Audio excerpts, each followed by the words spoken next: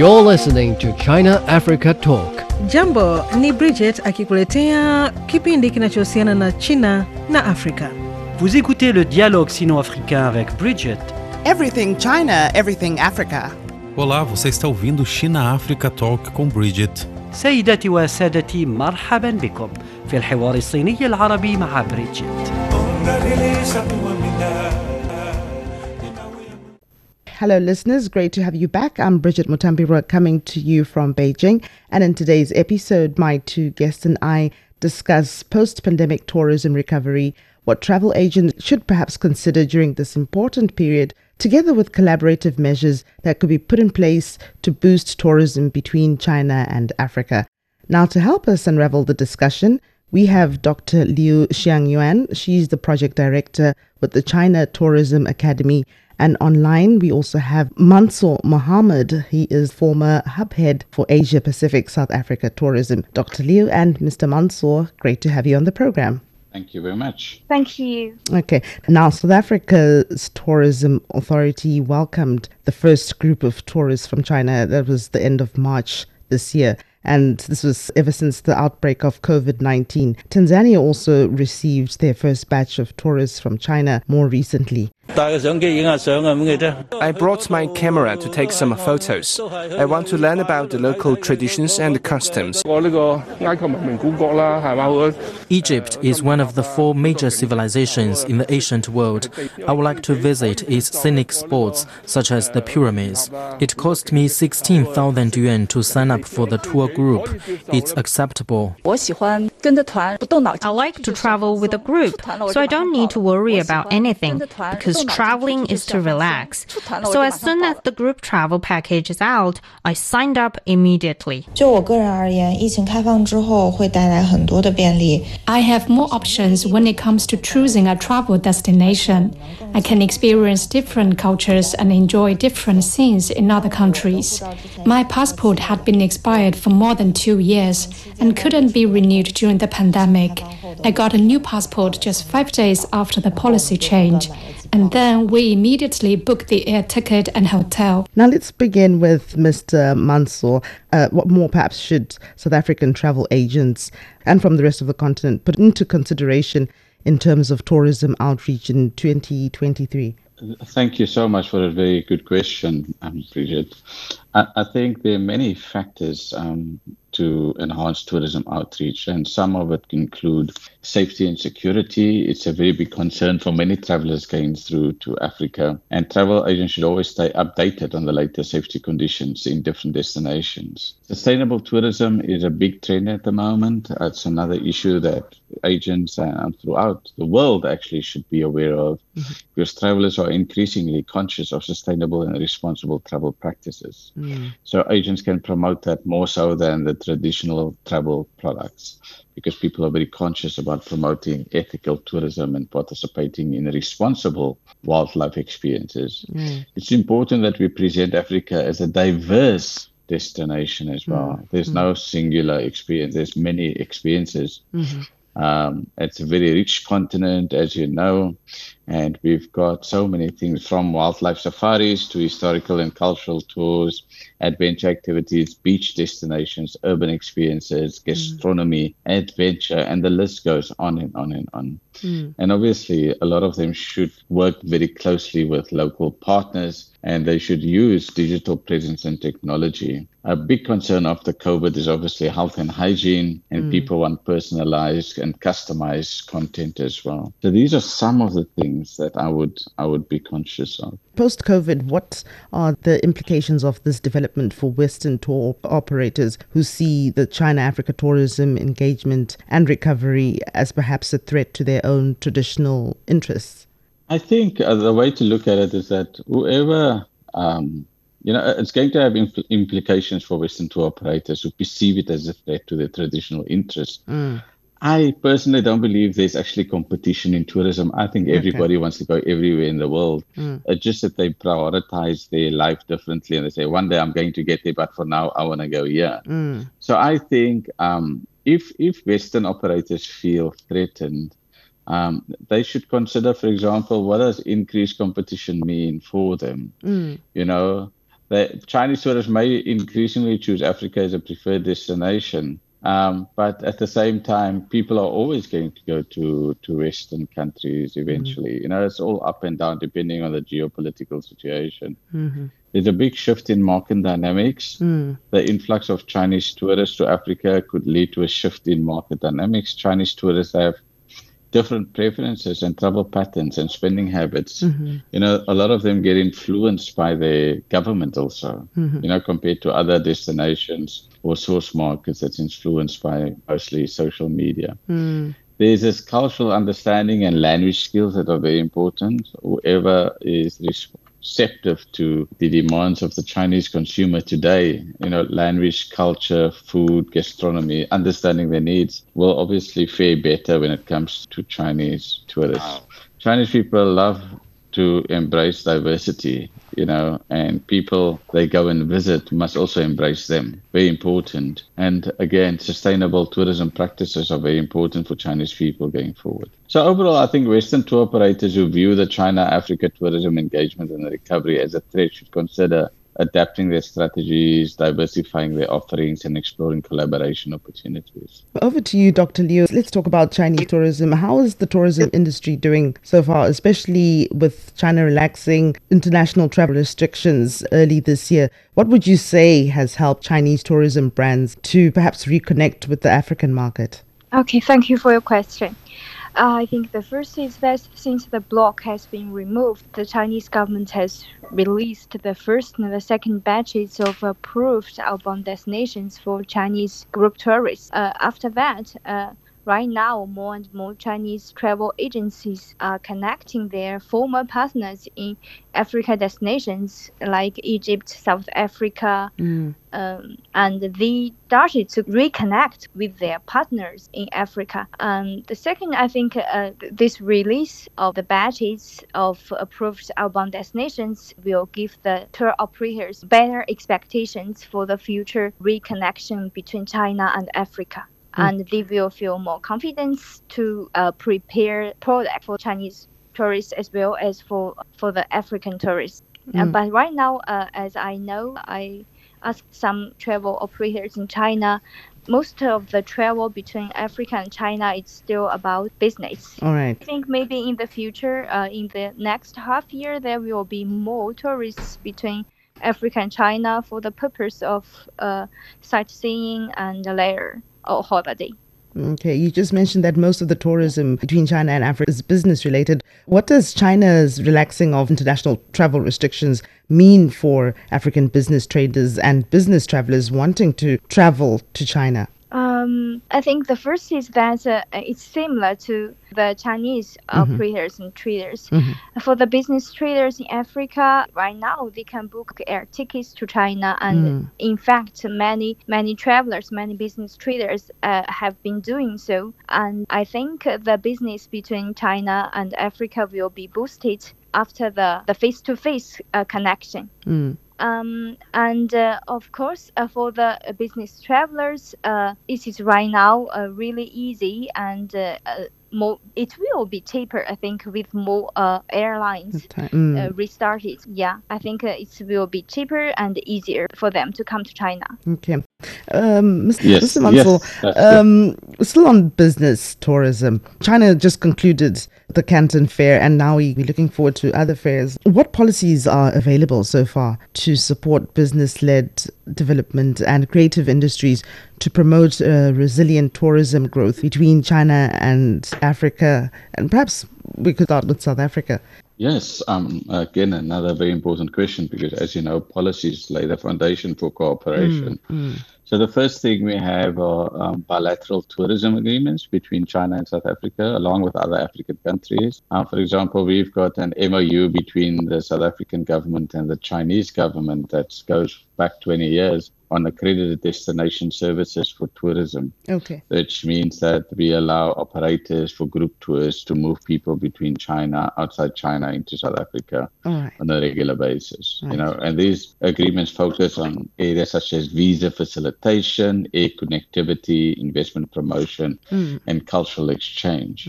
We've also got investment incentives from both the government in China and African countries to attract businesses from both sides. And these could include tax breaks, financial support, streamlined business processes, special economic zones. I know China is very big on it. And such measures encourage Chinese business to invest in Africa tourism sector. For example, we've got a lot of very big Chinese businesses operating in South Africa, big industrial, especially in the automotive sector, and they've been very successful here with big brands. Then, as you know, China's Belt and Road Initiative and all these other infrastructure development initiatives, such as the tourism infrastructure development, that is big. And Africa is benefiting from new airports, new tourism infrastructure, new buildings, new hotel resorts, conference centers, and transportation as well. As you know, our Minister of Public Enterprises are currently in China to ask China to help us build our energy resilience and our infrastructure resilience. So there's a lot of that happening. More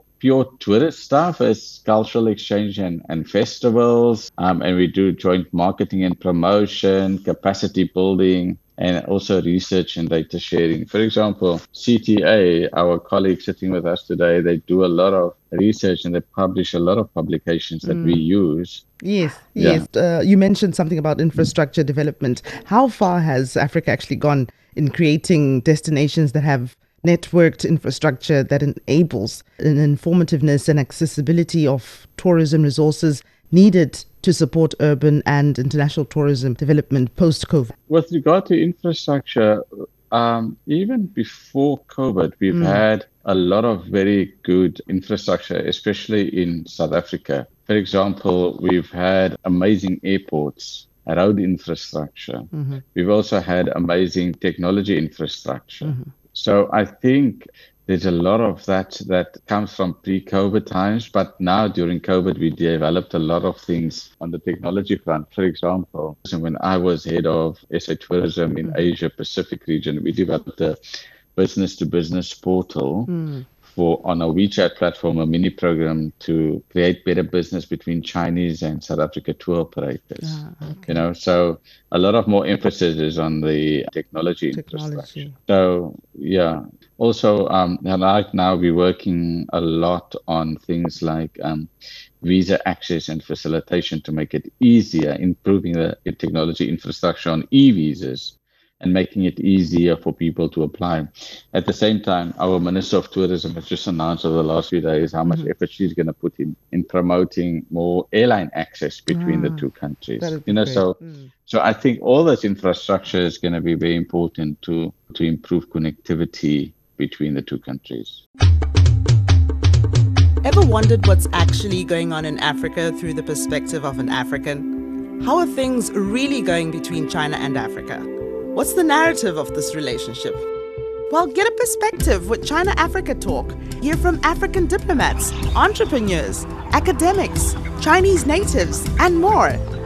Get on our wavelength every week to find out what's real with China-Africa Talk. Find us on Apple Podcast, Spotify, Google Podcast, and more. We'll see you there. Post-pandemic tourism recovery. What should travel agents consider during this important period? What collaborative measures can be put in place to boost tourism between China and Africa? I'm Bridget Mutambirwa. This week on China-Africa Talk, I speak with two insiders for their opinions. For more, subscribe to China-Africa Talk, available on your preferred podcast. See you there. Dr. Liu, would you like to perhaps illustrate extra tourism recovery initiatives or campaigns or partnerships with China and African tourists in place so far? We've just heard a few from Mansour. He mentioned there's some MOUs that are already in place, and he also highlighted what's happening in terms of infrastructure to enable accessibility and stuff like that. How about on the side of China? What's happening here? Actually, during the COVID-19 in 2021 to 2022, the connection between China and Africa countries has never been stopped. We have some kinds of seminars. I think it's about the cultural heritage reservation, the sustainability, and also each year we have seminars focusing on tourism cooperation between China and Africa countries. So post-COVID, these seminars will continue. Of course, these seminars are more official, but besides the officials, we also have guests from the industries, from the academies. It will be held in the future in this year. Okay. And besides these seminars, I think some countries like South Africa or Egypt, they have conducted many marketing campaigns. Okay. I'm not sure, but in our social media, we have seen many recommendations traveling to Egypt. So I think the destinations have done many campaigns right now, and will continue to do so. Mr. Mansour just mentioned social media platforms and technology. When we look at marketing as it stands for China, which social media platforms are perhaps the most relevant for Chinese tourism marketing now? Yes, as to the social media, they are becoming more and more important for the tourism marketing. In China, besides the OTA, I think you have known that Ctrip. Okay. Besides OTA, the Ctrip and more social medias like the short video platform, TikTok in Africa, I think. And it's really popular. Young people are the target group for the social media platforms marketing. And besides Douyin, I think I just mentioned Little Red Book. This is a lifestyle sharing platform. Used mostly by young women in China. Okay. So travel is a kind of lifestyle. Many young women share their travel experience on this platform. On this app. And Okay. also we have another platform. It's a kind of Chinese tourist community, Okay. online community. And you will see the recommendations, the comments of travel there. So that platform will give us guidelines and advice when we plan to travel. So these are the mostly used, commonly used social media platforms in China. I think they will become more and more important for destinations. Mr. Mansour, over to challenges and expectations towards tourism recovery. We know that there has been a shortage of staff in aviation worldwide and also high airfares on China-Africa routes and vice versa. What can the tourism industry do in Africa and China to attract more tourists and solve this problem towards the whole recovery process? I think the first thing they need to do is just generate a lot more demand, right? So get more people to travel is the first thing. With targeted marketing campaigns very clearly developed and executed so that people can really make up their mind about wanting to go to South Africa or wanting to go to China. So it has to be very clear, very well planned. Lots of digital promotion, lots of collaboration and partnerships with various people inside China, inside South Africa, with the airlines, with tourism bodies. Make sure that we enhance our visitor experiences so that people who visit go back and tell the rest of the world how great it is to go visit South Africa or to go visit China. Most importantly, don't oversell your destination. Make sure it is sustainable and responsible. Very important. Otherwise, people are going to do what they did in in Venice, stop people from traveling there. It's a very serious thing and people are taking it for granted. And I think very importantly, we must have more frequent flights between various countries, more destinations, so people have more choice and prices can come down. But the airlines will do the necessary work if they see the demand is coming. Okay. Dr. Liu, still on these challenges, visas. Yeah, visas are a challenge that is already being resolved by the necessary authorities. But what are some of the possible hurdles to Africa-China tourism? Yeah, I think besides the visas right now is not a big problem, and the flights are also recovering. I think the one big hurdle is the lack of information. Okay. Actually, Africa and China are far away from each other. We know each other not well enough. For example, we consider Africa, when we mention Africa, we think about wildlife. I think we still need more information about Africa, and Africa also need to know more about China. I'm not sure what African people consider China. And I think there's another hurdle, it's safety concern. Actually, this safety concern is maybe not physical. To more extent, it is psychological, because we don't know each other so well. We think it's not safety to come to Africa, and the African people may also consider it's not safety to China. So I think in the future, we still need more information, communication between each other.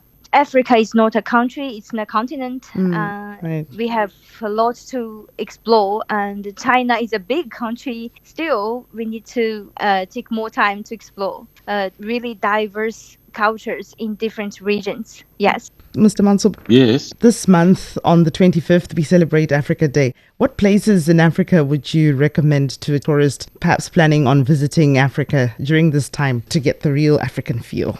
I can tell you, firstly, Africa is very rich. The first thing to know is that Africa is not a country, it's a continent. Many beautiful countries. I want to say, my logic is always like this, because I'm an experienced traveler. I always go to the easier destinations first, where there's a lot of infrastructure and easy to travel. Then you build up your confidence over time. So, for example, Zimbabwe, South Africa, Kenya, Tanzania, Egypt, Morocco. These are very easy places to go to because the tourism infrastructure is well set up. So go there first, get familiar with it, build your confidence in Africa, and then on your repeat visits, because you're going to love it, you come back and then you explore the more off-beaten track. And Dr. Liu, it's summer in China and perhaps a good time to travel. The Chinese Tourism Authority are promoting a travel month in the lead up to China's Tourism Day, which is on May the 19th. Obviously, there are a lot of popular tourist destinations in China. What places would you perhaps recommend to African tourists and friends already in China and those scheduled to visit soon? Oh, China is so big. You can come to many places. In summer, I think you may go to the southwest of China. Okay. Yunnan, Guizhou, and Sichuan. You will find many beautiful mountains there, and you can cool down there. All right. Yeah, China is a really big country, and I think the African people can come to China. Besides the big cities, I think most African people has known is the big cities like Guangzhou, Shanghai, Beijing. Yeah. But besides those big cities, I think the business people also know a small city called Yiwu. Yes, yes. Yeah, it's in Zhejiang. Yeah, it's in Zhejiang province, and I think it's not far away from Yiwu. There's a beautiful city, Hangzhou. Maybe in the future, after they do business, they have finished their business in Yiwu, they can come to Hangzhou for travel. Well, unfortunately, that's all the time that we have on the program. Dr. Liu and Mr. Mansour, thank you for your insights. Listeners, I hope you found this episode enlightening, especially for those planning on touring the African continent or visiting China in the near future. Catch you next week. Goodbye for now. Thanks for listening. If you enjoyed this episode and you'd like to help support the podcast, please share it with others. Post it on social media or leave a rating and review. Thanks again. See you next time.